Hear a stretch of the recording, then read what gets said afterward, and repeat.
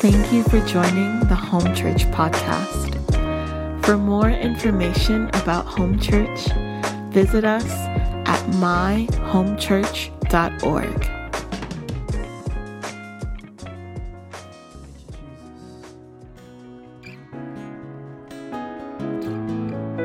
Thank you, Lord.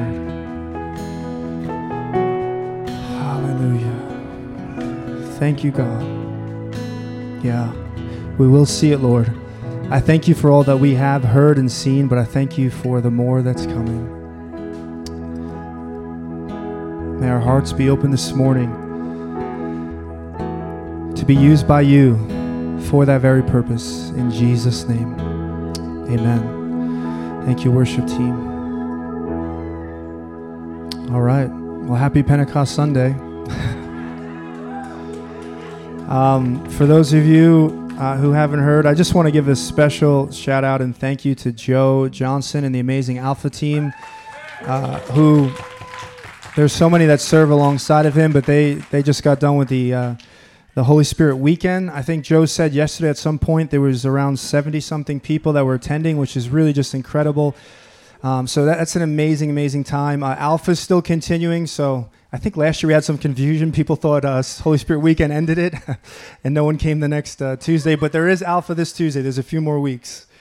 Amen. All right, let's open up to Acts chapter 2.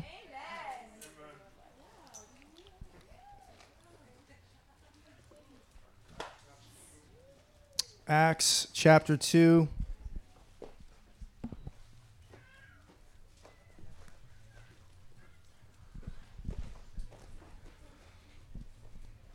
Amen. Okay, we're going to jump into this in just a moment, but obviously it's Pentecost Sunday. It's really hard to just put into words the significance of this day. Holy Spirit is not less than Father or Son.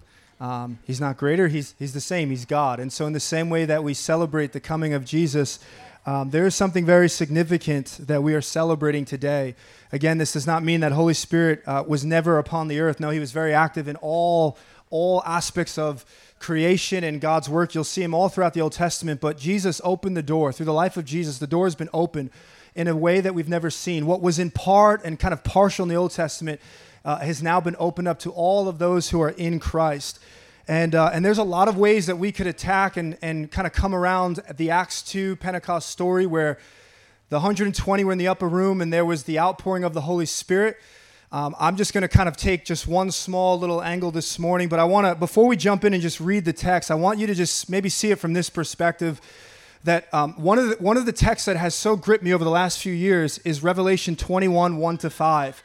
And this is a text that really has just changed the way I see where all things are going, also what my mission is for today, because where you think things are going will really impact how you live today. And one of the great statements that God makes, he says, "Behold, I am making all things new." These words are trustworthy and true. And he doesn't say he's making new things. He's making all things that already exist new. So he's actually not crumpling up and restarting, but he's transforming and redeeming and renewing that which already exists. He's actually removing every sign of sin and its curse on humanity. And so the entire trajectory of life, of creation, is on a trajectory of transformation. Do you know that? Even in the midst of, we still see like the present age around us, I get that, we still see signs of sin and suffering and all those things, but actually when Jesus broke into this world, a new day has started. Everything is being made new. It's being worked into the present age, which Galatians says is marked by evil, but this is different. And so how does this happen? Well, this all things being made new, first and foremost, Jesus becomes he's the firstborn. He's the prototype. Guys, when Jesus goes to the cross and dies, it's like the old order gets put to death in his body. Everything associated with the former way, the first Adam, gets put to death. When Jesus rises again, it's like the new order has begun. The age of the Spirit is upon us, and now everything is changing.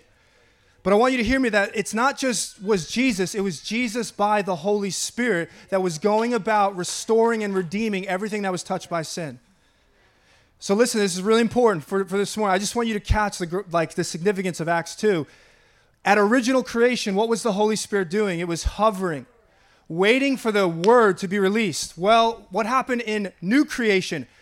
When Mary was told that she's going to have a child, the Word of God, what was the Holy Spirit doing? Hovering over Mary, overshadowing. It's the same concept, hovering. It was a sign of new creation here now. The Spirit was about to do a new work.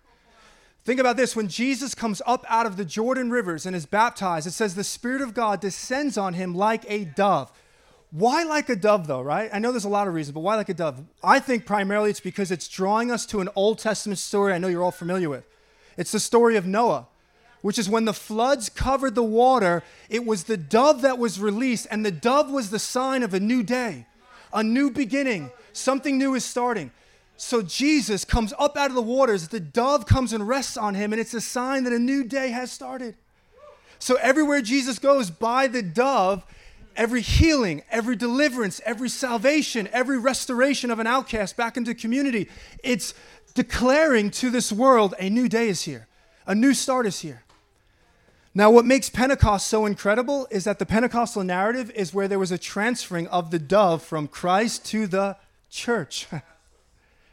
At Pentecost is a transferring of the charismatic spirit that rested on Christ is now resting on the church. To do what? To go and do what Jesus did. That means that we are now to become extensions of the ministry of Christ. That the outpouring of the Holy Spirit, the dove, if you will, coming to rest on us, it means that we are now heirs and successors of the earthly charismatic ministry of Christ.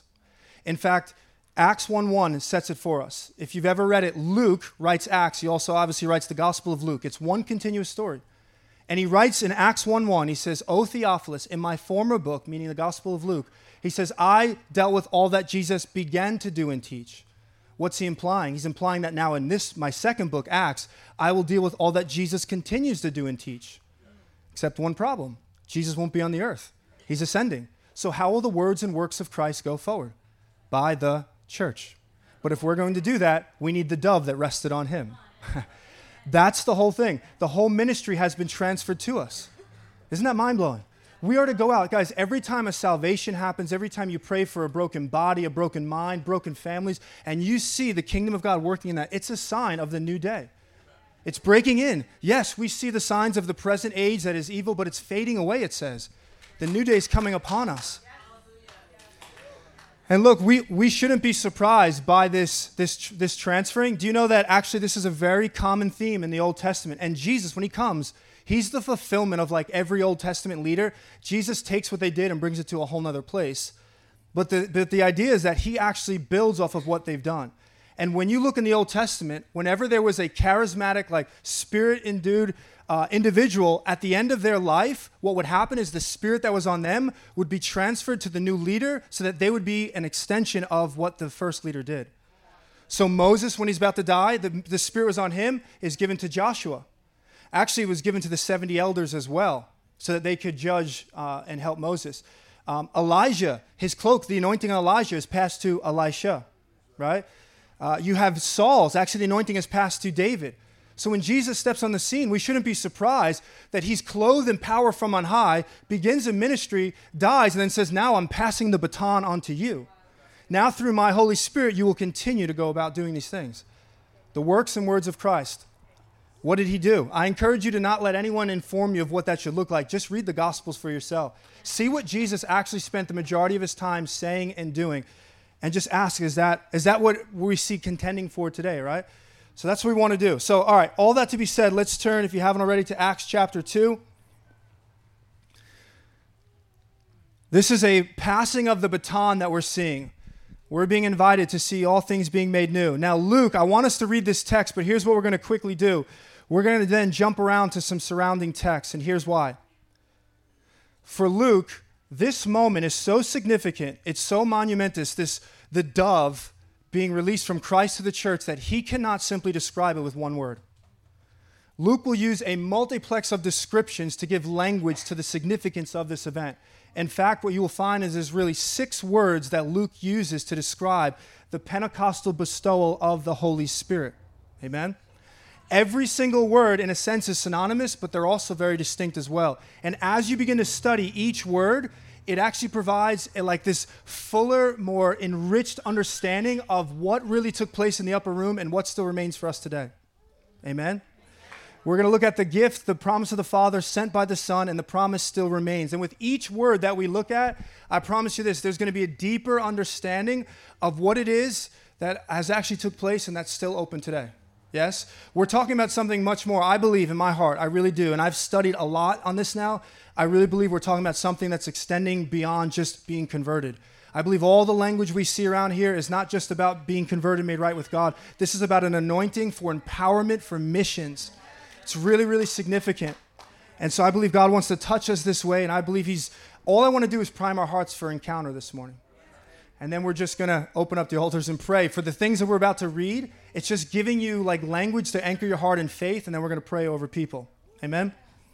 All right, so Acts chapter 2, let's read where this transfer took place, and then we'll look at some surrounding words. Verse 1 of Acts 2.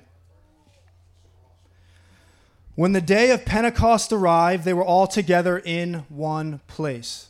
Okay, stop. I got to control myself here, but just the word Pentecost, we could spend an entire day together just talking about the significance of the background of what's happening here in this festival. But what I'll say is, just so you have some understanding, is that Pentecost, the word is 50. It means 50th in Greek. So literally what you have right now is after Passover, that first Sunday, 50 days from that first Sunday after Passover is Pentecost. Now, what is that first Sunday after the Passover festival for us? That's Resurrection Sunday, right? So you have Passover, Resurrection Sunday. 50 days then from Resurrection Sunday is Pentecost. 40 days would have been the Ascension, and then 10 days between Jesus ascending and the outpouring of the Holy Spirit. That's where you get Pentecost on 50th day. So this is the 50th day. Now, what does that mean, Pentecost, though? This is one of the three major festivals that would require the Jews to all pilgrimage back to Jerusalem. You're talking like the population would swell to a massive amounts of people. It's a pretty exciting time. People would be in tents and whatnot, hanging outside the Jerusalem temple. And this is the backdrop where God's just going to drop this bomb on the church, which is just incredible. But here's what Pentecost, one way to understand it. It's the Feast of the First Fruits, or it's the Feast of Weeks. What that means is it's an agricultural festival. Basically, it's the beginning of harvest season. So what that means is the Jews would come and they would get their first harvest, their sheaf of grain, and they would take it and they would bring it and they would offer it up to God, and it was a sign of thanksgiving, but also it was kind of a prayer as well for the rest of the harvest to come in safely. So with that backdrop, this is where the Spirit of God is poured out, and it's a sign, guys, for us in the Spirit that the harvest, this is just the beginning. It's the beginning of harvest season. The 120 are just the first fruits. There are many, many more to come into the kingdom of God. That's the idea. All right, so with that background, they're in this festival. Verse 2. And suddenly there came from heaven a sound like a mighty rushing wind, and it filled the entire house where they were sitting. And divided tongues as of fire appeared to them and rested on each one of them. Verse 4. And they were all filled with the Holy Spirit and began to speak in other tongues as the Spirit gave them utterance. That's where the Spirit of God first comes in. God breaks into this place. We're not talking here about omnipresence where God is everywhere. He is. But this is the active, dynamic, manifest presence of God. They heard a sound from heaven. What was the sound saying? God has come. God has come and has broken in. And now what was on Christ is now on the church. So once again, that we would go out and continue the works and words of Jesus. So let's look at 6 words Luke uses to describe this event. Amen? And then we're going to pray and have our hearts really touched. So come with me to Acts 1, 4, and 5. Come back a chapter.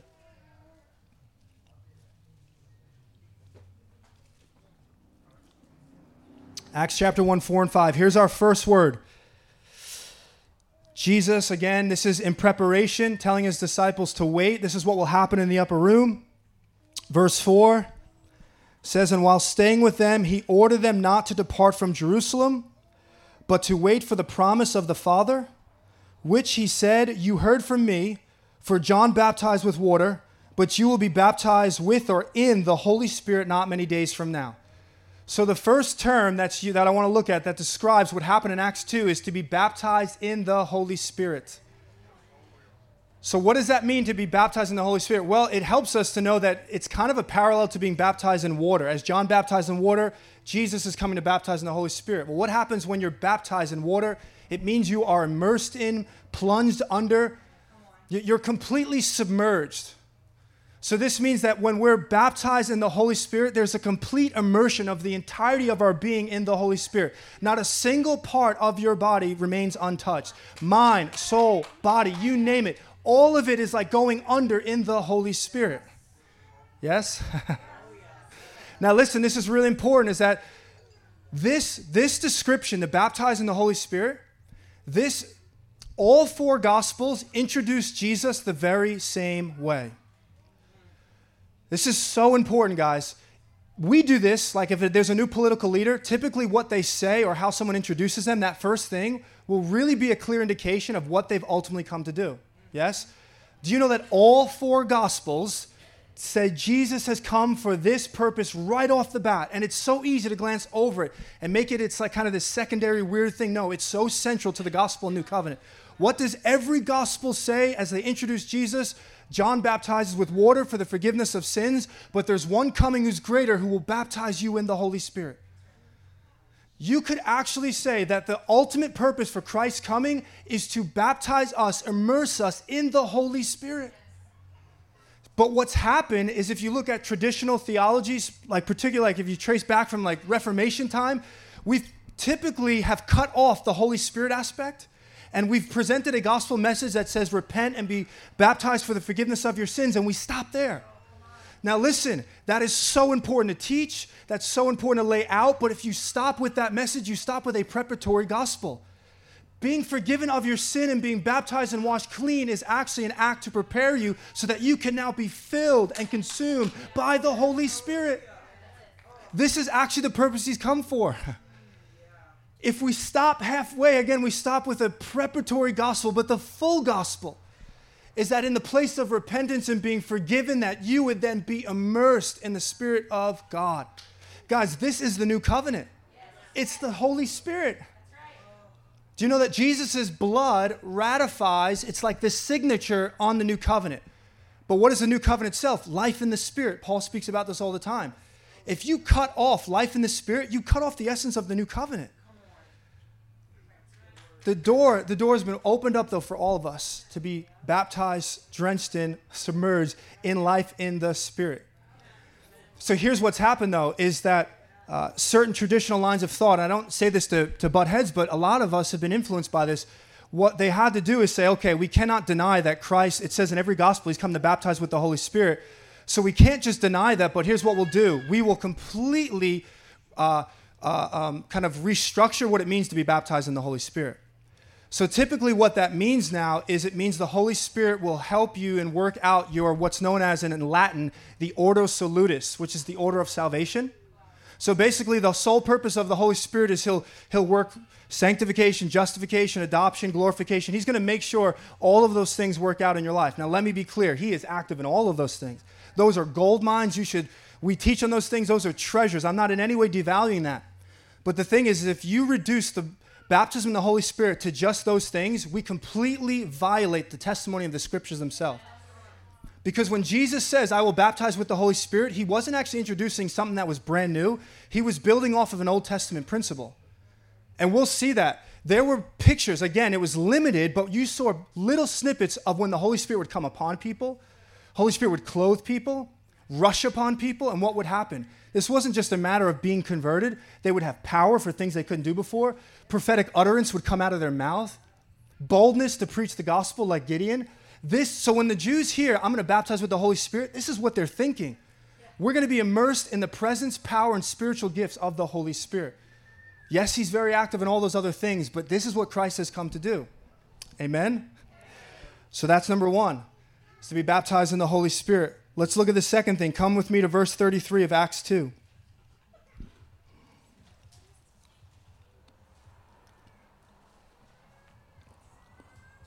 Acts 2, verse 33. This is, again, Peter giving some commentary. I just read this before, actually, to what happened in the upper room, and so now we learn another word.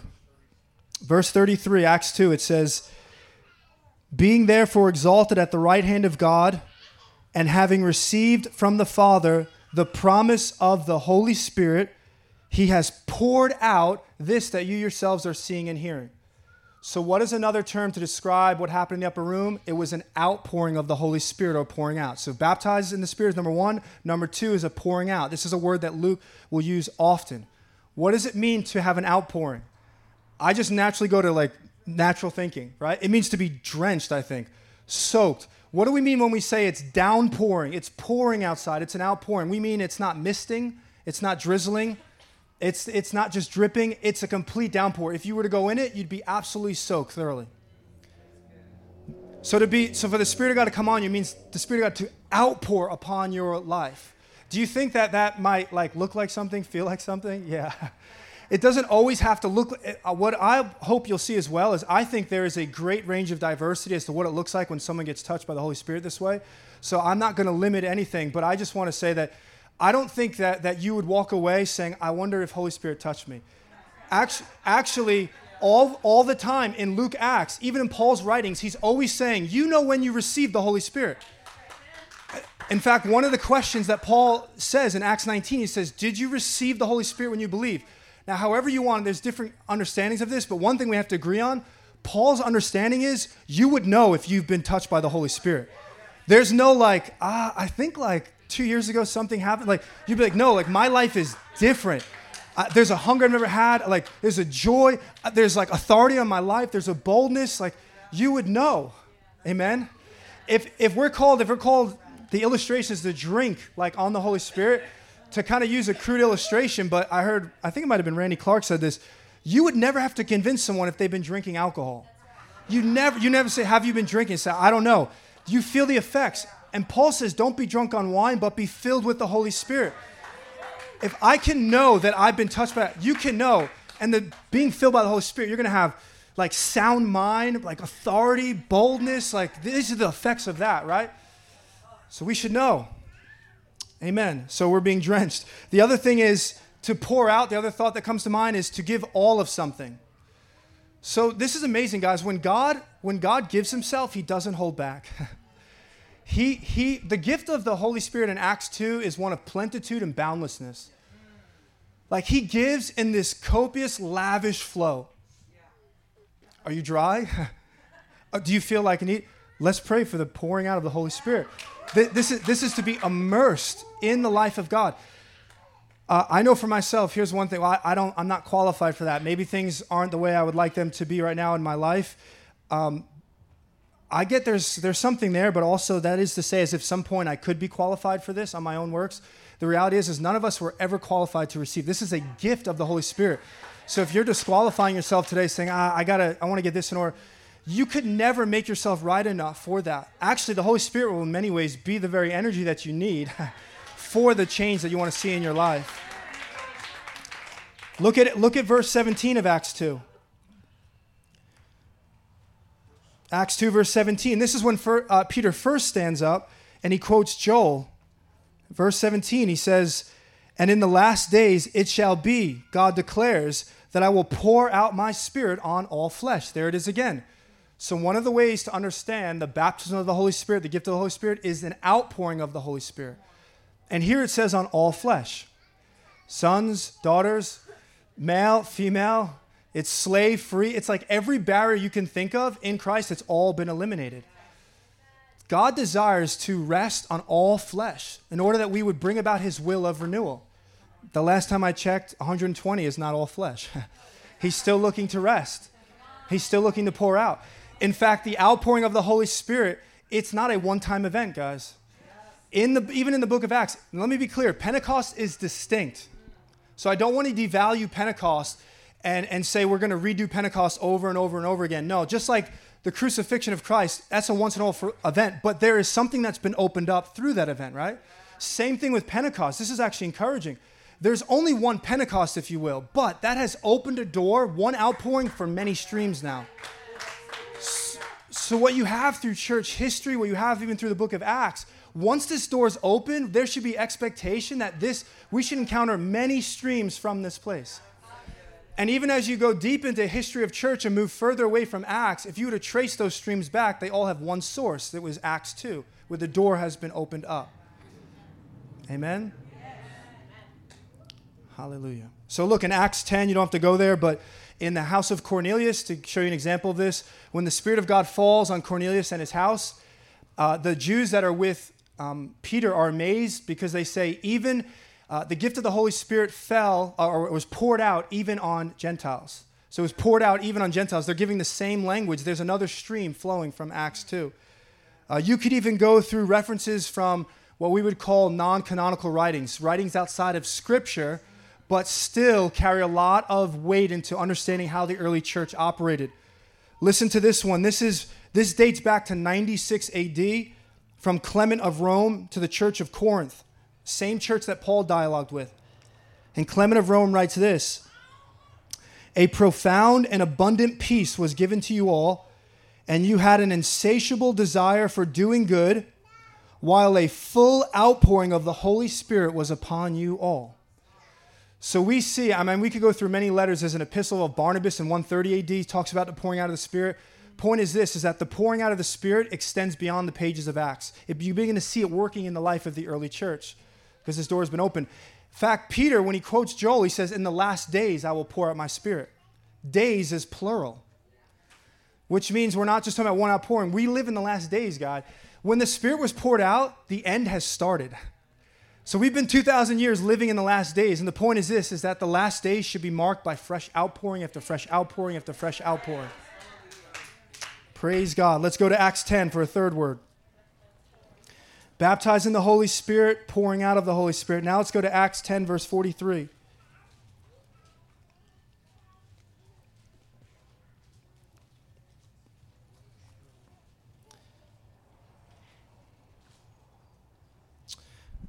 Acts 10, verse 43.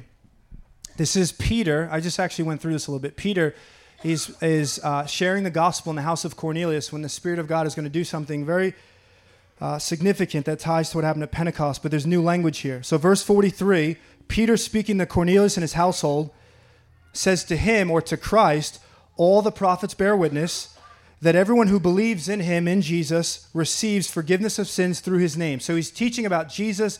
He's the fulfillment of every scripture. He's speaking about forgiveness of sins. Now look at verse 44.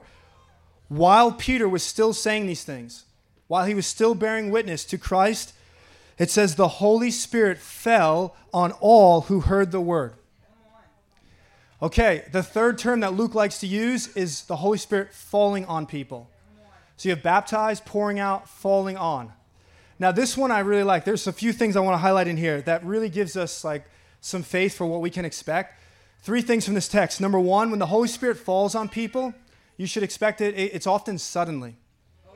So this says, while Peter was still saying these things, meaning Peter actually wanted to keep preaching, but there was a divine interruption and the Holy Spirit fell. That's right. So it's Peter had no intention of this happening. Now listen, Acts 2, you see the same thing. It says they were all together in one place when suddenly the Spirit of God fell.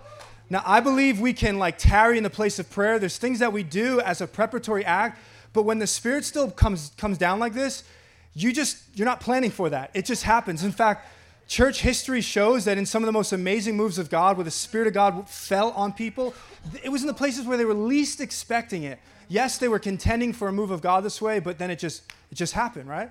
So that should be expectation. Every time we gather, it's like, God, what are you going to do? So number 1, it's suddenly. Number 2, it's forcefully. When someone or something falls, it falls with all of its force, right? So think about when you're trying to get an object off the shelf and it falls. It's like, poof, all of its force. There's nothing holding it back. So when the Holy Spirit falls on people, it's the glory of God falling on people, all of his weight coming down on someone, right? Which is why, look, I'm not saying this because we're trying to make it look like anything, but just to give context, this is why I do believe sometimes people can fall under this, because sometimes you fall when God falls on you. Now, we're not looking to make something, but if God wants to do that, so be it. But just so you have some scriptural understanding, you see this even in the Old Testament. The glory of God came, people couldn't stand under it. This is this idea. So there's this forceful coming of God. Again, Acts 2 speaks of the mighty rushing wind that came in there. It wasn't just that it came suddenly, it was strong, which means its effects are undoubtedly felt, right? God falling on someone. So not only is it suddenly, forcefully, but to fall also implies it's heavenly. Meaning, falling means top down. It's something that comes by God. It's initiated by God. Now, let me be clear. Does that mean that we play no role? No. Peter was preaching a true gospel presentation on forgiveness of sins when the Holy Spirit fell. But you know what's also interesting? In Acts 10, there's like no laying on of hands. There's no altar call. He's just preaching and the Holy Spirit just falls. So that can happen, guys. As we're just gathering together, the Holy Spirit can fall on people, right? And just suddenly, forcefully, heavenly. But if you go to Acts 8, it's really interesting. Do you guys know about the Samaritan Spirit reception? Philip comes, preaches the gospel of the kingdom. By all accounts, it seems like he's preached the true gospel. They've responded, they've been baptized, but one problem. None of them says the Holy Spirit has not fallen on any of them yet. Holy Spirit didn't fall on them. So what did they have to do? They sent Peter and John to come, and they had to lay hands on them.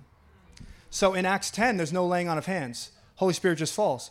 In Acts 8, we see there must be laying on of hands, and then the Holy Spirit falls. Point is this. We need to break maybe some of the boxes that we have of how God wants to move. He can do it through laying on of hands. He can do it without any laying on of hands. There's a lot of ways that he can come, and I don't want us to say, well, this is not God because it didn't happen this way, when actually it could be. Or we can say this must be God because I did ABC, but really just because we followed a ritual doesn't mean the reality is still there. In fact, I say this a lot. It's really got me that Luke, in no way do I see any indication by Luke that he cares about ritual. Only thing he cares about is reality. Did you get touched by the Holy Spirit? Typically, I get caught up in ritual. It's got to be like this. It's got to be like this. It's got to be like this. The only thing Luke cares about is, I just care, did it happen? Did your life change? Are you living by the Spirit now? Whatever was the fruit, the sign, so be it. I think there's some patterns we see, but at the end of the day, there's a lot of freedom in how Holy Spirit wants to do this. Amen. All right, let's go to Acts 1:8, number 4.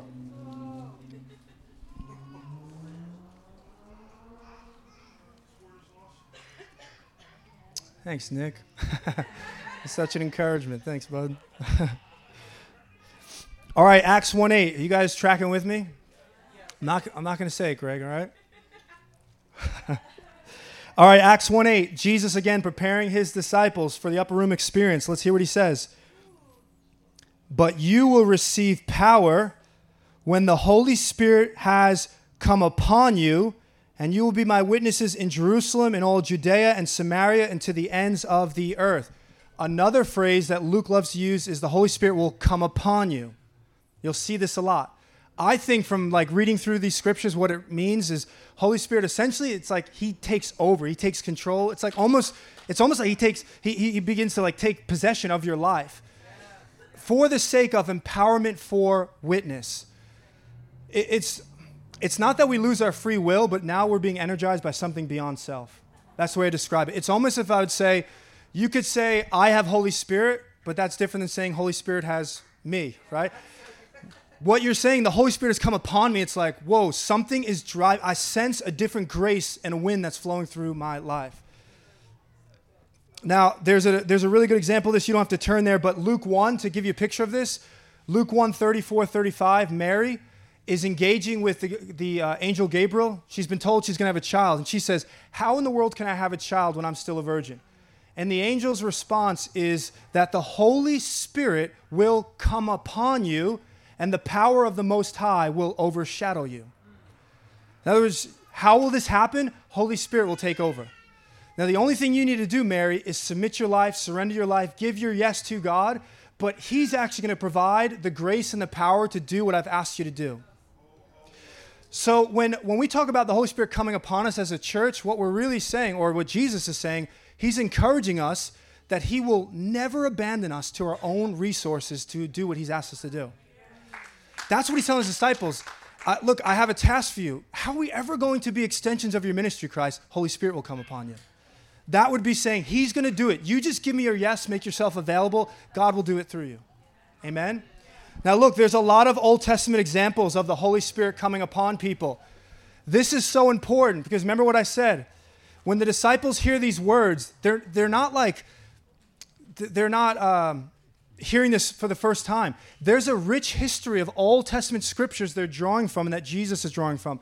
The idea of the Holy Spirit coming upon people, there was an Old Testament precedent of this. This is the stuff they would have had in mind. Who? The judges specifically. You'll see many judges where the Holy Spirit came upon, but of course, probably the most well-known one is Samson. It often said the Spirit of the Lord rushed upon him, came upon him mightily. So when Jesus says the Holy Spirit will come upon you, these guys are thinking, oh, like he did back in Samson's life. And what happened when the Holy Spirit came upon Samson? It said one time he tore a lion apart, like you would expect one to tear a young goat. Like he had strength to do things he could never do before. One time he faced 30 men, and it said the Spirit of the Lord rushed upon him, and he defeated 30 men, killed 30 men. I'm not advocating for that, but still, just supernatural strength. One time the Holy Spirit rushed upon him, and he was in bondage to the Philistines, and it said he broke the ropes like flax in a fire, just withered. Why? Because the anointing breaks the yoke of the slavery. So what we're asking for as a church, saying, God, we can't do this in our own strength. We need you to come upon us as a people, God, because there's people in bondage, and the only thing that breaks it like flax and fire is when the Holy Spirit rushes upon a people. Like if Pentecost teaches us anything, it's that the one thing really necessary for the church, the one machinery necessary is the Holy Spirit.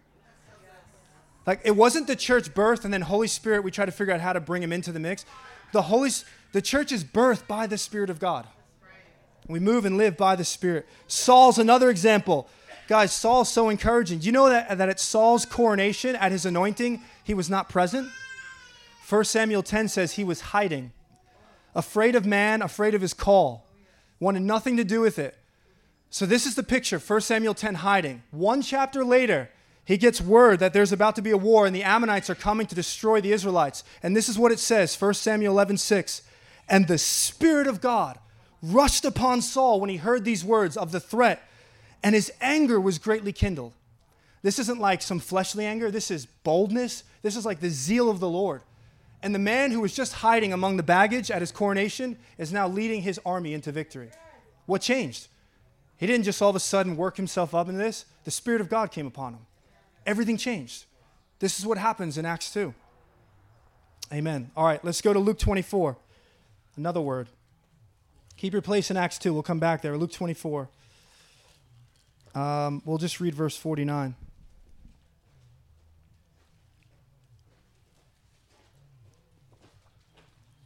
Two more words. Stay with me. And then we're going to pray.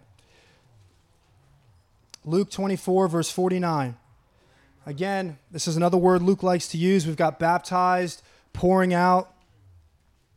We've had the Holy Spirit coming upon you, outpouring. Here's another word, Luke 24, 49. Jesus says this to his disciples, and behold, I am sending the promise of my Father upon you, but stay in the city until you are clothed with power from on high. The fifth word that Luke loves to use is clothed with power to describe Acts 2. This is so incredible. In the upper room, it's like the early church, they received garments, but not natural garments, garments of power, garments of authority. The power that was resting on their lives was so tangible and palpable, it could only be described in physical terms. It's like there was garments that they were walking in. And to show you this, though, we shouldn't be surprised because this is how Jesus walked, and this is what he's transferring to his church. Because at his baptism in Luke, it says he was clothed with power as well. And then in Luke 6, just listen to this. Luke 6, after Jesus was clothed in power, here's what happened. It said all the people were trying to touch him, for the power was coming from him and healing them all. Meaning, it's like they saw garments on his life, and all they wanted to do was touch the garment that he was clothed in. This is what I just think part of us walking in this is just having our minds renewed to what has actually been given to us to walk in. Luke 9, Jesus called the 12 to himself, and it says, and he gave them power and authority to do what? To heal all diseases and to cast out every demon and proclaim the kingdom of God. He gave them power. Why is that significant? Because at the end of Luke, he says, wait in the city until you're clothed with power. Why do we need this power? No doubt they would have been saying, wait a minute, he's given us power once before for what? To heal the sick, to drive out demons, to proclaim the kingdom. Now he's telling us to wait for this thing to clothe us and remain in us so we can continue to do this ministry. This is New Testament discipleship, right? And everyone gets to play a part in this. Everyone gets to be involved in this. Everyone, there is neither Jew nor Gentile, male nor female, right? Slave nor free in Christ. That doesn't just mean like there's a baby Jesus living in you. In Christ, Christ means the anointed one. Everyone is in the anointing of Christ when you come into faith in Jesus. Your life has been smeared by the oil. You've been given permission to walk in this. Here's my experience. The more I step out in these things, the more I see them. The less I step out, the less I see them. Pretty simple principle. The more I step out, the more I see that this stuff still happens. So there was a while where I was like, God, I don't see any of these things. And he's like, well, you don't do any of these things. That's probably why you don't really see them, right? Now, again, there's a remarkable connection in the Old Testament. And I don't say that heavy-handed, just to let you know there's an invitation for us. There's a remarkable connection as well to the Old Testament with being clothed with power. Amasai, Zechariah, these are both stories in Chronicles. Both times they're clothed with the Holy Spirit, and both times they have prophetic utterance comes afterwards, which I think is interesting because that's what you see in Acts as well. But one of the greatest stories with being clothed in power, and this would have been informing the disciples of what to expect, was Gideon. Everyone knows the story of Gideon. Gideon again encourages me, a man full of doubt, fear, wrestled with his call for a while, finally steps into it. God says, I'm going to send you against the strongest army, the Midianites. You're going to take your army of 32,000, but before you go in, I'm just going to do some reforming, and I'm going to dwindle it down to 300. Not great odds to help a man who's already scared. He literally has less than 1% of his starting army. And then he's going to go with 300 against 135,000. He's literally outnumbered 450 to 1. And in every way, the Midianites far advanced in weaponry. There's no chance for Gideon. But he goes out in power and boldness and defeats them. How? One single verse changes everything for him. Judges 6:34, it says, but the Spirit of the Lord clothed Gideon. And the man that kept saying, God, is this you? Is this you? Is this you? Is this you? I know you did it this way. Is this you? I can't do it. You got the wrong person. I'm not the right person. I don't come from the right family, the right tribe. You've missed it. Spirit of God clothes him and everything changes. And now he's going out in power. Thank you, Lord. Last thing. Last one. Come back to Acts 2. We'll finish right here. I know we've been here for a little bit, but this is important. Acts 2. To the same text we started.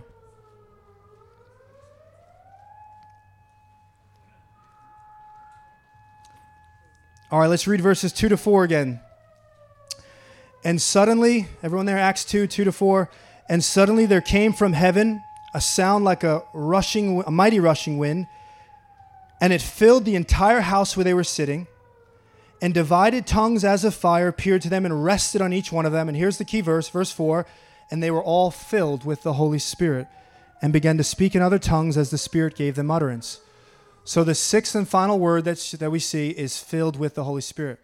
It's actually the first description that Luke uses to describe the Pentecostal gift. It's actually Luke's favorite description. He uses it 9 times through Luke Acts. It's his favorite way to describe what happens. He says, you are now filled with the Holy Spirit. What does that mean again? I think it really just carries this idea that when the Holy Spirit fills you, it literally pervades, permeates, like penetrates every part of your being. Like the Spirit wants to break down every single barrier and have access to everything. Fill the entirety of who we are in order to then work through us. Fill us to this degree. Now, I know many can testify prior to being filled with the Holy Spirit, maybe desiring to bring glory to God, desiring to be more effective in witness, things like that. And it's not always this is the answer, but many times they were touched mightily by the Holy Spirit and something changed. Something changed in their life. That's the only way I can describe it. I want you to notice something here that it says the house was filled before they were filled. So for something began to hit this atmosphere, this room, and then what was happening in the room outwardly began to touch them inwardly. But this is why this is really significant, because when it says the house is filled, this is, I think, drawing on Old Testament language as well, that when a house was built for God, the glory of God would come and fill it. So when Moses built the house of the Lord, the glory came and filled it. When Solomon dedicated the temple in 2 Chronicles 7, the glory of the Lord filled it. Now, this is what's interesting, though. In both times, when the glory of God filled the house of the Lord, whoever was present could not enter in. Moses couldn't enter in, and the priest in the days of Solomon could not enter in. But now in the upper room, when the glory of God comes and fills the house, the disciples are not forced to leave. They're actually in the house. And not only are they in the house, they themselves now become filled by that same glory. That is all because of the sufficiency of what Christ has done for us. You and I can now be fully immersed, filled with the presence and spirit of the living God. Hallelujah. So, Mark, if you don't mind putting something on, I want to give you just the last few notes on being filled in the Holy Spirit. It's not a one-time experience. You see multiple fillings. We're commanded to be filled. So if you've been touched by the Lord in a powerful way, God wants to do it again. There's many places I can go, but I'll just leave it there. Being filled with the Holy Spirit can be an individual experience, but also, guys, this is really encouraging, also a corporate experience. Do you know that? So through Luke Acts, there's 5 individuals that are filled on their own. John the Baptist was filled from the womb. You have Elizabeth, Zechariah, Paul, and Peter, all filled individually. But then you also have these accounts where an entire community was filled. Acts 2 is obviously an example. Acts 4. Acts 13:52 speaks of the disciples at Antioch and Pisidia. All were filled with the Holy Spirit. The point is this, is that your body is meant to be filled by the Lord individually, but we are also a body. Meaning we as a community can all be immersed and filled as a community. This is what it means to be a spirit-filled community. It's not just that we have a bunch of spirit-filled individuals showing up, but something unique has happened where the Spirit of God has been poured out, where He's literally pervading every part of our ministry, every part of our corporate life. It's all touched by the Holy Spirit. It's an incredible thing. And the last thing is that there's a diversity of signs that can take place. That's really important. This is just my personal position after going through this. But what does it look like? I think there's a lot of things. I think sometimes when people get filled, baptized, poured out, clothed, you see inspired speech. So Elizabeth, when the Holy Spirit filled her, she released a new song of praise. It's like this prophetic song was released. Elizabeth spoke in prophecy. Acts 2, Acts 10, Acts 19, when they were filled with the Holy Spirit, they spoke in tongues. So sometimes you'll see this prophetic utterance that comes out. It's really, really powerful. Sometimes people are touched with boldness to witness. Acts 4:33, they prayed to be filled with the Holy Spirit. They prayed for boldness, that God would stretch out His hand. And the whole place was shaken, which means God responded. All we see there is the sign of them being touched was that they now had a boldness to go and witness. Supernatural like witness was coming into their lives. That could be a sign for you. Joy can be a sign this morning for you. The disciples in Acts 13:52, the disciples of Antioch and Pisidia, it says they were filled with joy and the Holy Spirit. So when they were filled with the Holy Spirit, it's like this is like the joy of the Lord is a strength, guys. This is like a weapon joy. This isn't just like, oh, I feel a little bit better. This is, I think, like something really profound. It's like God gives the garments of praise for the spirit of heaviness. It's like heaviness on your life just being washed away. Wisdom actually can be a sign of being filled. The 7 in Acts 6, Stephen and the 7 that were appointed to serve tables, it says they were all filled with the Holy Spirit and with wisdom. Divine wisdom on your life coming out there. Recognizing you're facing situations you faced before, but all of a sudden you're like, wait, I know how to handle this. I just sense like I know what to do in this. I'm not confused over my purpose. I'm not like tormented by I don't know where to step. There's just a wisdom on my life that I'm flowing in. Amen? Spiritual gifts flow. There's a wide open door. So, I want to pray for people to be touched this way. And what we're really praying for is reality. We just want Holy Spirit to come and touch people for the sake of our lives being different as we go out and live for Him. Whatever comes with that, we're open to it. But you don't need to feel any pressure. But if you'd like to be prayed for, I want to do that for sure. We're going to have the prayer team come up in a moment. The starter is if you don't know Jesus, just come up and say, I want to turn my life to Jesus. See what the Lord does in your life this morning. I believe the Spirit will come upon people powerfully to such a degree that you will be immersed in the Holy Spirit, baptized, to the point that He will then pervade every part of your being. You'll be filled. It's the full experience. Now look, I've shared a lot and I've taught a lot, but I want to put just my 2 cents in that. I believe Pentecost especially cannot be reduced to a theological formula. Now, I believe what we did is really, really important, but I believe that it can't just be reduced to going through the scriptures like we did. Like this, a meteorologist can study and track a hurricane, and you can learn a lot about a hurricane through diagrams and charts, but there's something different than actually being out in the field and feeling the wind come upon your life. There's something about staring at it. There's something about sensing and experiencing it. And there's a place to do what we just did so that our hearts are in faith to what to encounter. But when it comes to Pentecost, we need to stand in the field and let the wind of God move upon our hearts and our minds and our body until there's really a resurrection from lifelessness into being full with God. Amen? So let's stand together.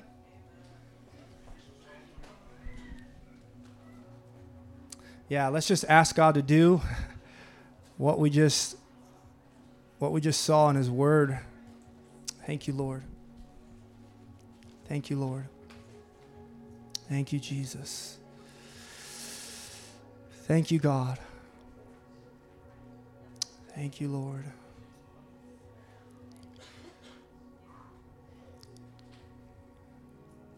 It's your will, Lord. We're not forcing you to do something that you're reluctant to do, but you came rushing in that room because, Holy Spirit, you desired to be there. You desire to fill, to baptize, to clothe, to come upon, to be poured out. It's your desire. And so we just come into agreement this morning. We're going to pray in agreement with your desire. And Lord, you said we can have confidence and the assurance to receive what we're praying for if we pray according to your will. And your will, Lord, is that your people would have the dove resting on their life, not only to transform them, but then to transform everything around them, God. So right now, I just pray, Lord, Holy Spirit, you would align us into faith. We just pray against pressure or any other weird thing that want to come in, and we just pray in simple truth that you're going to touch people, Lord. I thank you in advance for the giftings that will come out from this. I thank you for the joy that's going to be released. I thank you for wisdom that's going to be released. I thank you for the boldness that's going to come upon lives. I thank you for the supernatural power that's going to rest on lives. I thank you, Lord, that when these things happen, we will go and then exercise them and steward what you're about to do. So we just, right now, I pray for everyone that's going to pray, God. I just pray for faith in their hearts. We're so happy you could join us on the Home Church podcast. We pray this week's message encourages you to behold the Lord Jesus and bring His kingdom wherever you go. You can visit us online at myhomechurch.org, subscribe to our YouTube channel, or follow us on social media. If you would like to give to this ministry, text the amount to 84321. Bless you.